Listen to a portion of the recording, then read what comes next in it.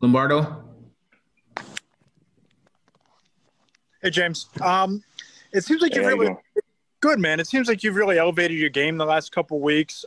What's kind of gone into that, and are you surprised that quarterbacks keep throwing your way? What goes into it? I say the start of the week. The coaches come in with the game plan, and they might add or subtract throughout the week. So they put together a good game plan for us going into Sunday.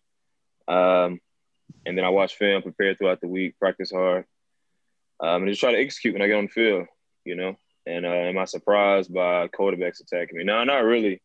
When you follow guys, you primarily try to follow the top receiver, and what comes with that is usually being, a lot of throws your way, to get the receiver that touches. So I'm not surprised. Did you travel a lot with Carolina, or is this something that they've kind of asked you to do that's new in New York? I traveled a little bit when I was in Carolina. It's not really new to me. Thanks. Pat Leonard.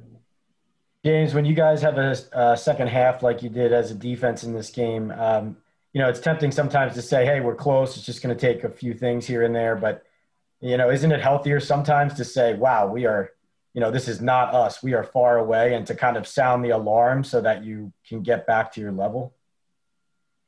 I think, the coaches and the players, they do a good job of holding everyone accountable for the jobs and what they're asked to do.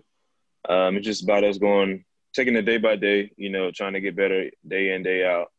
And like you said, put those little pieces in place so that, the bigger picture is successful once we get to Sunday and we're able to do our job and complete it. Just holding each other accountable. That's the start of it. Chris. James, what's the mood of the team today after yesterday's defeat? Of course, initially, you're sad that you come in from a loss, but we're just moving on to the next week, moving on to the Rams, and that's our main focus.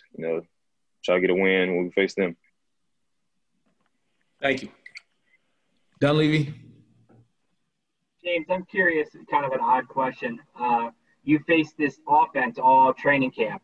Are you surprised by how much your team's offense is struggling, or do you know from a defensive standpoint when you take away a great player like Saquon, this happens? I try not to get involved in too much, or like even try to peek down there and try to, get my judgment on what the offense is doing. I know we have elite talent, and we're able to make plays, and I know they're going to fix whatever they need to fix on their side of the ball, and we have things on our side of the ball that we need to fix as well.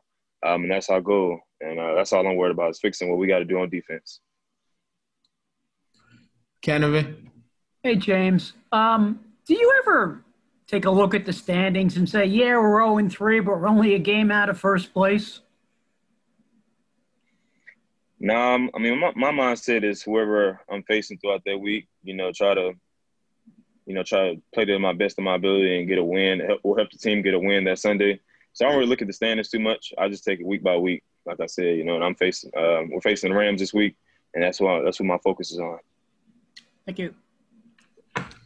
All right, we'll just take this last one, Ed. James, you talked about things that you guys need to fix on defense. One of those is getting off the field on third down. Just curious what you're seeing on third downs as to why you guys are struggling to get off the field in that situation. I would say when it boils down to it, just executing whatever call is made by the coach. And we're just not doing a good job executing. At the end of the day, players got to play, and we got to be the one that make the plays on the field. We haven't been doing it on third down, me, myself included. So you just got to come in Wednesday or you start Tuesday really watching film and trying to get a head start on the Rams, and then you come in Wednesday, practice hard, and go from there.